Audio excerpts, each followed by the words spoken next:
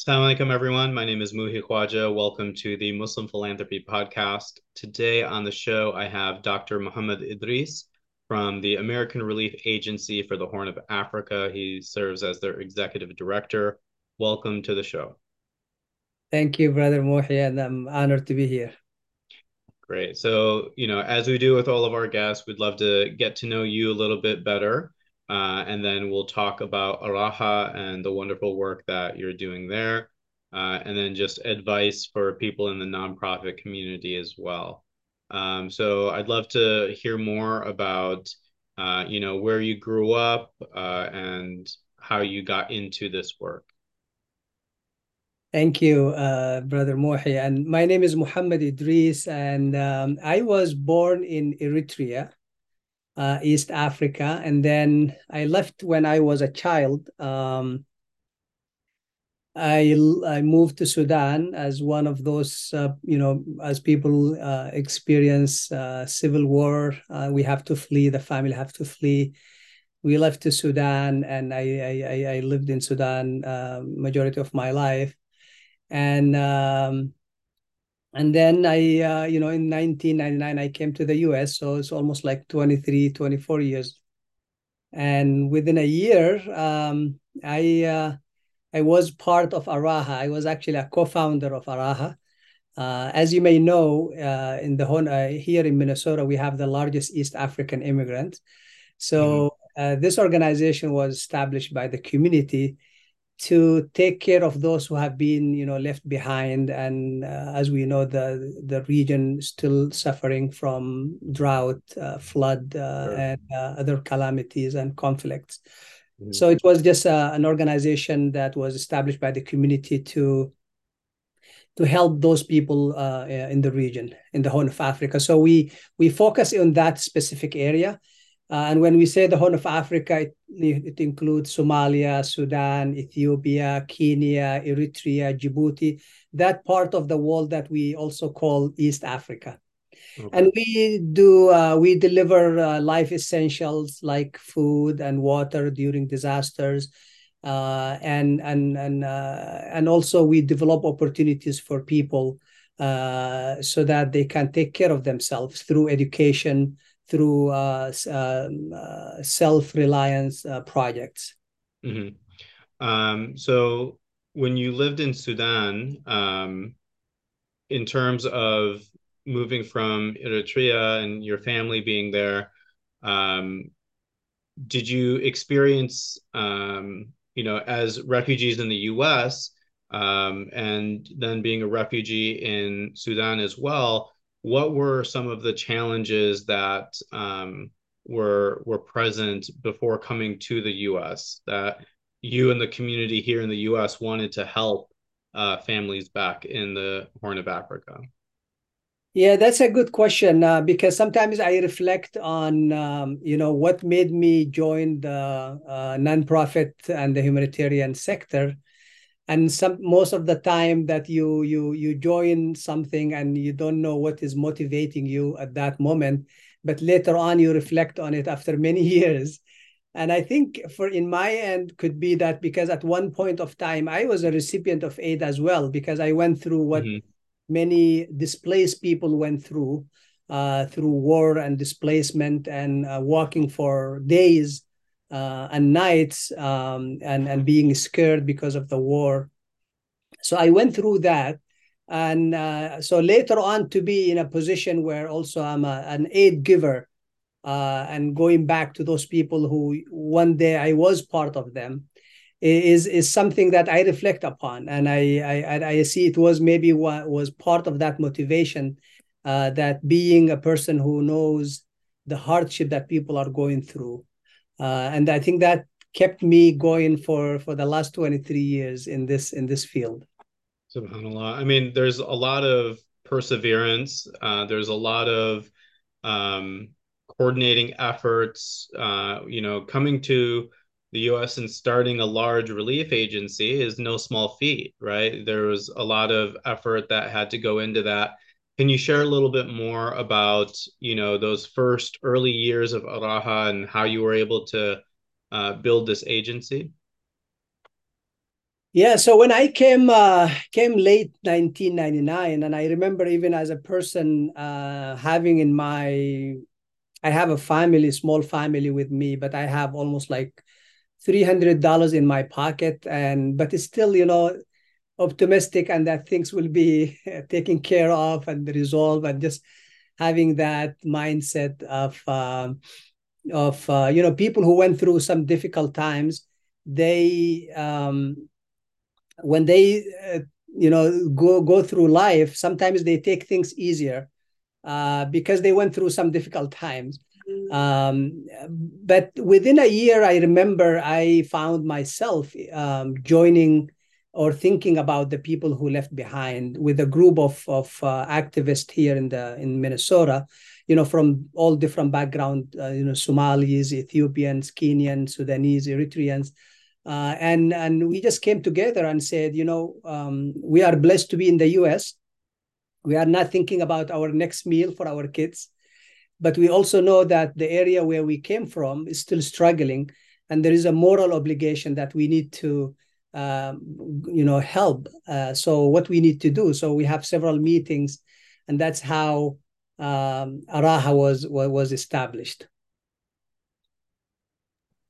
So then going from a new organization to now 20 plus years later, what are some of the achievements that you and your team are most proud of? It's 23 years seems is a long time, but I think we learn a lot during this time. First of all, is that you start nonprofit, and with all this passion, you don't have the knowledge, you don't have the how to, but you have that passion that keep you going. And later on, of course, we've realized that starting a nonprofit organization, it's not that easy. It's not about the start. It's about actually the ongoing. It's about the perfection. It's about the growing. It's about how to build a solid foundation that really establish itself, and it's not only rely on one people or two people or five people, but it can be a legacy that can be continue its mission for a long time. I learned personally that there is a lot of work that could be done, and one thing I did in my late life, few years ago, I decided to go for a doctoral program about organization development and change. And what motivated me to do that is because I have been doing this leadership and management of nonprofit organization for 23 years. I did the practice and the do, but I didn't have the theory behind all this work. So I said, you know what? Why don't I learn the theory behind the dynamic of groups, the team Mhm. buildings, the how to lead change within organization, um, how to know your biases, and how to deal with cultural diversity, and all these things. And Mhm. so it was an open mind for me, that really there is a lot of work can be done if people also have the knowledge and the experience. But of course, many nonprofit, they start with passion, with no knowledge, and later on they gain that. So um, there are many things that really I learned in life, that's very important for nonprofit organization. One of it is really to build a solid foundation, an Mhm. organization that is established on a system, not on people. Organization that have a track of transparency and accountability, because that is our capital. That's our assets, the trust that donors have in our organization, to always to have that um, mindset of building a system, building something that is going to last, inshallah, for generation and generation. uh, Mhm. So I learned a lot, and I'm still learning. I'm still learning. So as a lifelong student and learner, when you did your doctorate program, what was your main thesis or focus during the program? My main thesis was about cultural diversity management in the context of international NGOs. Okay. And that was a fascinating subject. And I have been fascinated by diversity just as a phenomena, and managing diversity. You know, when sometimes when we see the root of the problem that we solve, as nonprofits, sometimes especially humanitarian organization, most of our work, go on the symptoms of the problems. Because we help people after they have been forced to leave areas of conflict, or there is a disaster relief or man-made. But sometimes the underlying problems are things related to politics and good governance, and things like that. So if we go back to Africa right now, a lot of failed state, unfortunately, is because they couldn't manage their diversity, whether it is religious diversity, whether it is ethnic diversity. So management of diversity is really crucial. It could make countries make diversity as a blessing for these countries, because it can bring richness, it can bring strength, it can bring resources together. It has a beauty. It can bring innovation and creativity. But if you don't manage it well, it can be also a curse. It could be a source Sure. of conflict. It could be a source of tension. It could Mhm. be, and this is not only within countries, but it could be also within organization. If you don't manage your diverse team properly, it can be a source of lack of cohesion. There was issue in communication, in processes. Mhm. So it's really I was fascinated by this phenomenon, and I wanted to study it, but because when you take doctorate program, and when you want to do thesis, they don't allow you to take big topic. They always ask you to narrow down things. So I took cultural diversity within the context of this sector that I lived in for 23 years. Mhm. Yeah.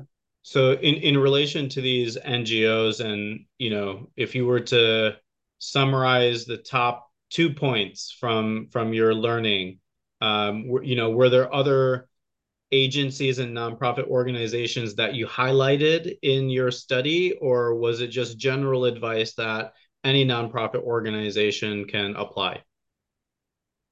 The two main highlight, if I would give from my thesis, is one is that it's about the nature of managing diversity, Okay. especially cultural diversity management. It's the process is challenging. It's hard. It's uncomfortable. It's messy. It is complex. It is sensitive. And when I say hard, because it involves people, and Mhm. when you manage people, it's hard job by itself, even if they are from the same background, let alone when you bring people from different background, from they have different languages, they have different thinking worldview, and managing people like this with different perception, with different motivations, it's just harder. It's also uncomfortable, because there is this cultural diversity brings some awkward moment. I remember one of the participant, he was telling me a story of that they are actually a Muslim organization in Chicago, and so he was partnering with church and synagogue to Mhm. to help the people in Afghanistan. And it looks like it looks like the church invited one of the reporter to come and cover this partnership of faith based and Muslims and Christian and Jewish coming together. And the priest, I think, of the church was female, and here's the male is from the Muslim organization, and they are talking, and then suddenly the reporter is asking them, would you please hug each other so that take this moment. Yeah. And so there is some awkward moment because of people lack cultural diversity. So it's just in summary, it's difficult and hard, and that's why not every leader and manager can succeed in really managing culturally diverse team. So I studied what are the component of success to be successful in cultural diversity management. And I came up with 5 components, and I hope I can remember it right now since you asked about it. So number 1 is self-awareness and social awareness. To know Okay. yourself, to know your biases, to know your limitation as a person, and also to people to know the people who are working around you, and they're thinking the way there are certain dimension how different culture look at things. uh, Hmm. an example could be like the time zone. We have some culture that you tell them at 6 p.m. they come to you at 7, and then they ask you to wait until 8, and then you can go at 9 if they don't show up. So it's just that time is very very very flexible. So to know the yourself and others, and then the second things is to be culturally competent, and that means basically to have the ability to function across different cultures, Hmm. and to think also properly with different culture. That's also another important things. Training is, I found it is one of the successful one, because there are some biases that we cannot know unless we trained on it. Like implicit biases. It's Sure. difficult to know unless you get trained on. And sometimes we become CEOs, while we are of an organization, while we come from a technical perspective, like an accountant or an IT person, got promoted over time to be a CEO, dealt with numbers all the time, not with people. So, we need training from time to time on cultural diversity. We also culture of inclusion is an important, um, for people to make people feel that they are respected and accepted in where they are.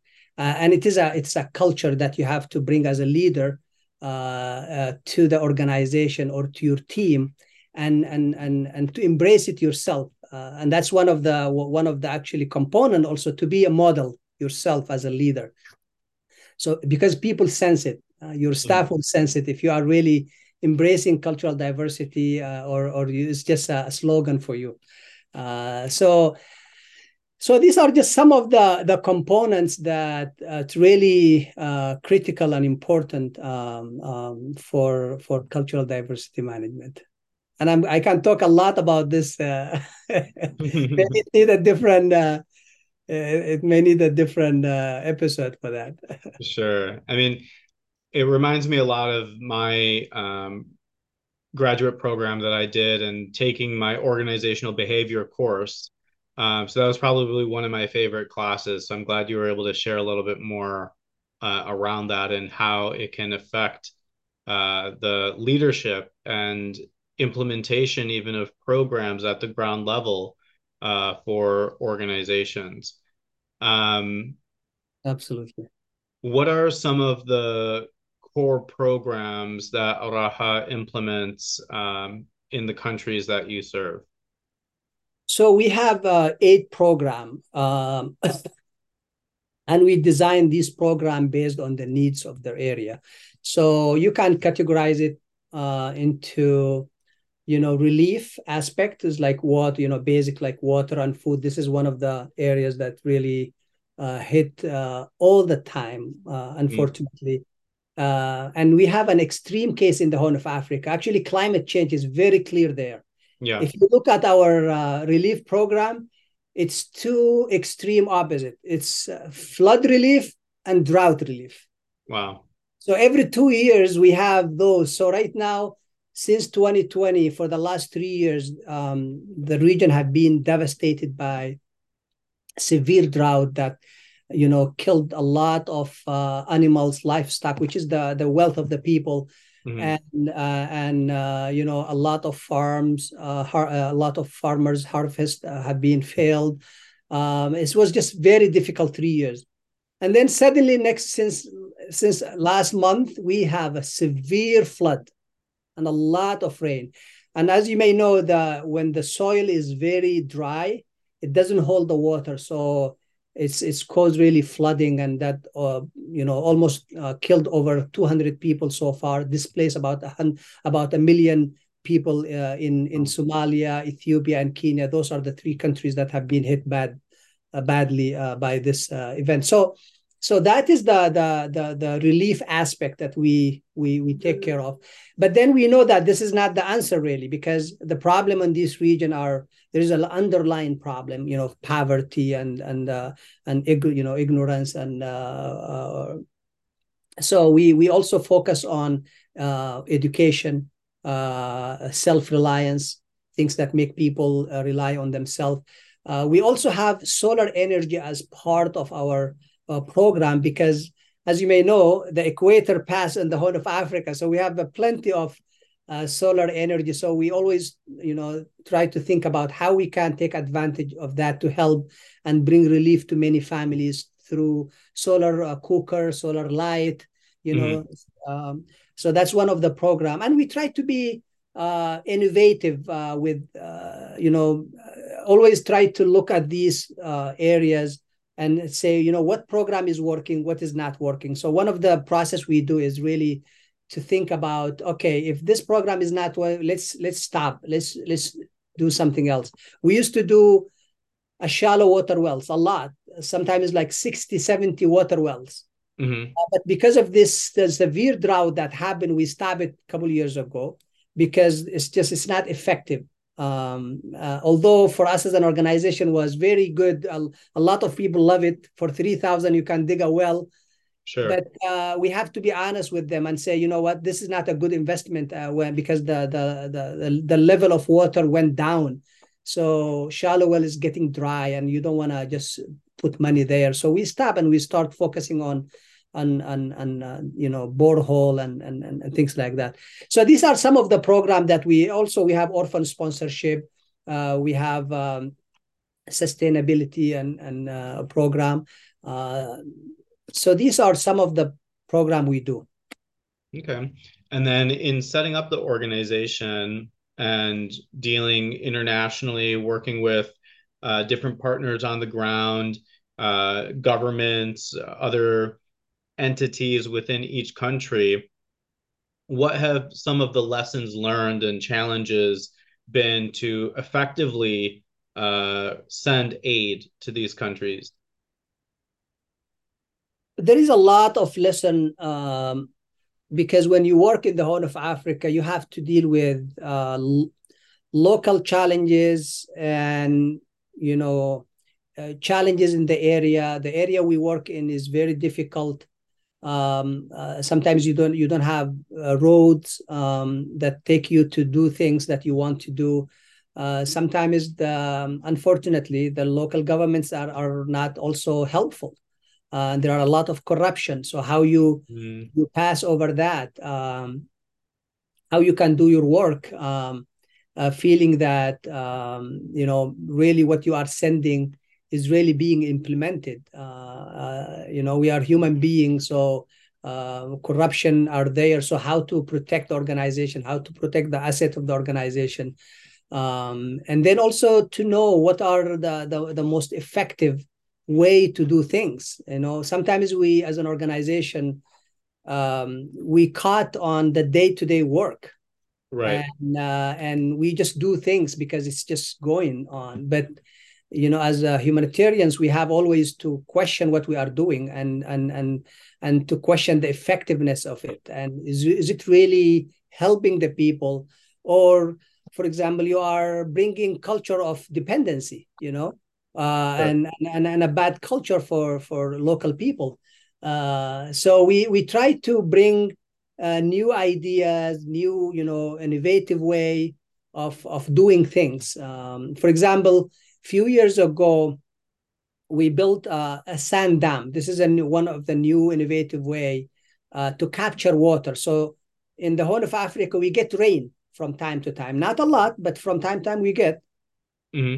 But the problem happened is because there is no infrastructure, this water come and get flushed and went to the ocean, and people back to the drowners.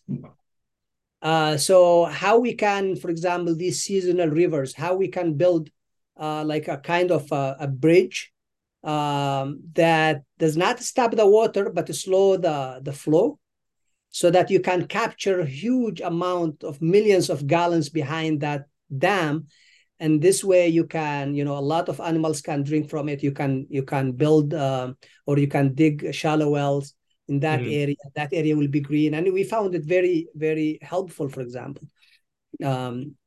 we start tackling deforestation.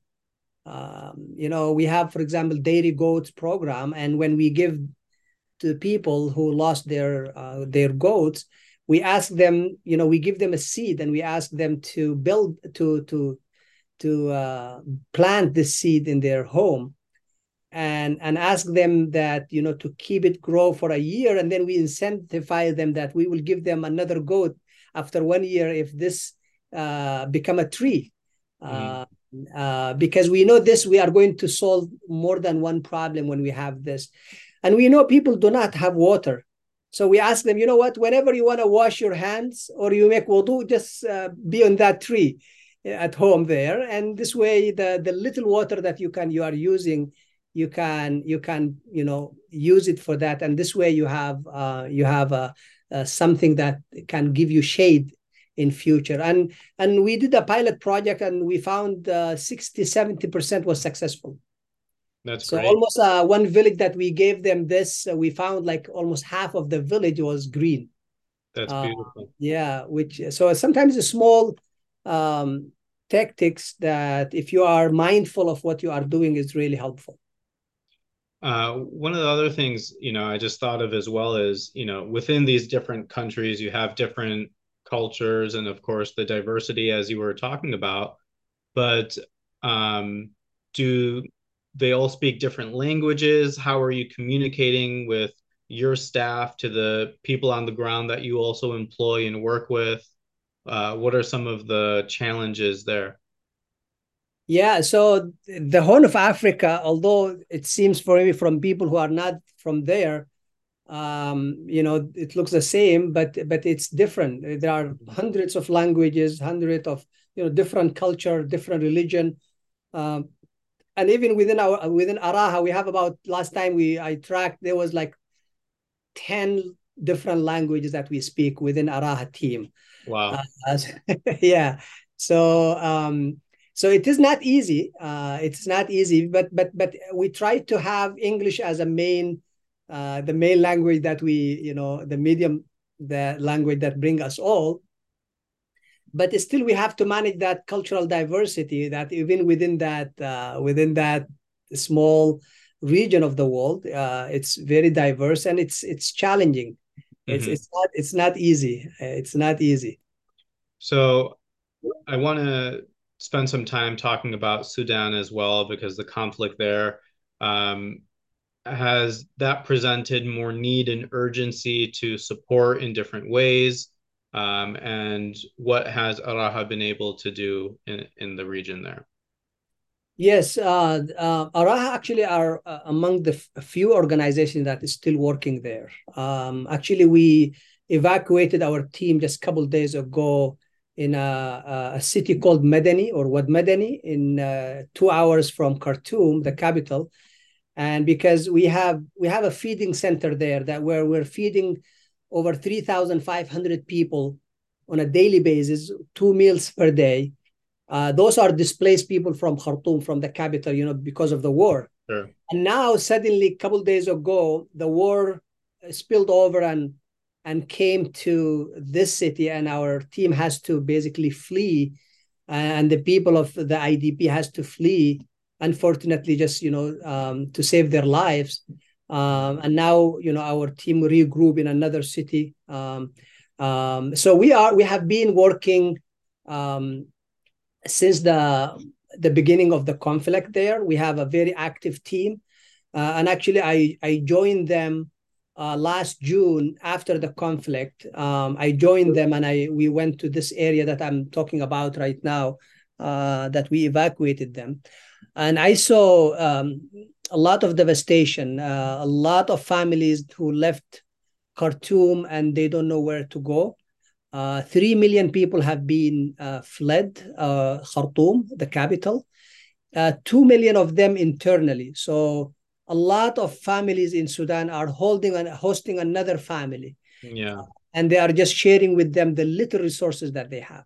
So the Wow. situation is really is bad, but we have teams that are trying to do their best with all this is going on, and this is just tell you, how grateful we should be really for the field teams that we all work with, because they risk their life. They work in a very hard area. And I like to remind myself, because sometimes we go there, we stay for a few days, but those people are staying there for for a long time.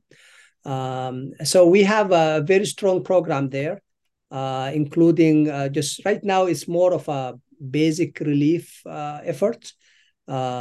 Food, non-food items, Mhm. blankets, mattresses. When I visited that region, was I found pregnant women laying down on a solid ground that's really you cannot even sit in, but they are in this situation, and it's 116-degree Wow. Fahrenheit. So Sudan is really, and one sad fact about it also is that there is no media. You Right. don't hear about that out. It's the war is going on there, but we made a campaign, but it's really we are not getting that attention. And of course, there are other part of the world also are going through, difficult time, like Of our course. brothers and sister in Gaza. May Allah Right. make it easier for all, and other Amen. parts of the world. But we are in this crazy world these days. SubhanAllah. Well, I want more people to learn about the work that ARAHA is doing. So definitely anybody listening, please go check out their website, their social media, learn more about the programs, how you can connect them in your community and raise more support for the wonderful work that they're doing. Is there anything that we did not cover that you'd like to share? Um, I just really want to thank you, Brother Mohi, for this opportunity, and for thanks to whoever is listening. And this is really an opportunity to talk about, what we do, and we share ideas. And I look forward also to hear from you, because you bring a lot of people of expertise here. So I'm sure your brain have a lot of ideas that we need to learn from, Brother Mohi. So inshallah, I chat with you also outside this, and we learn from each other, inshallah. Definitely. Thank you, Dr. Idris, for sharing with us more about the work that ARAHA is doing.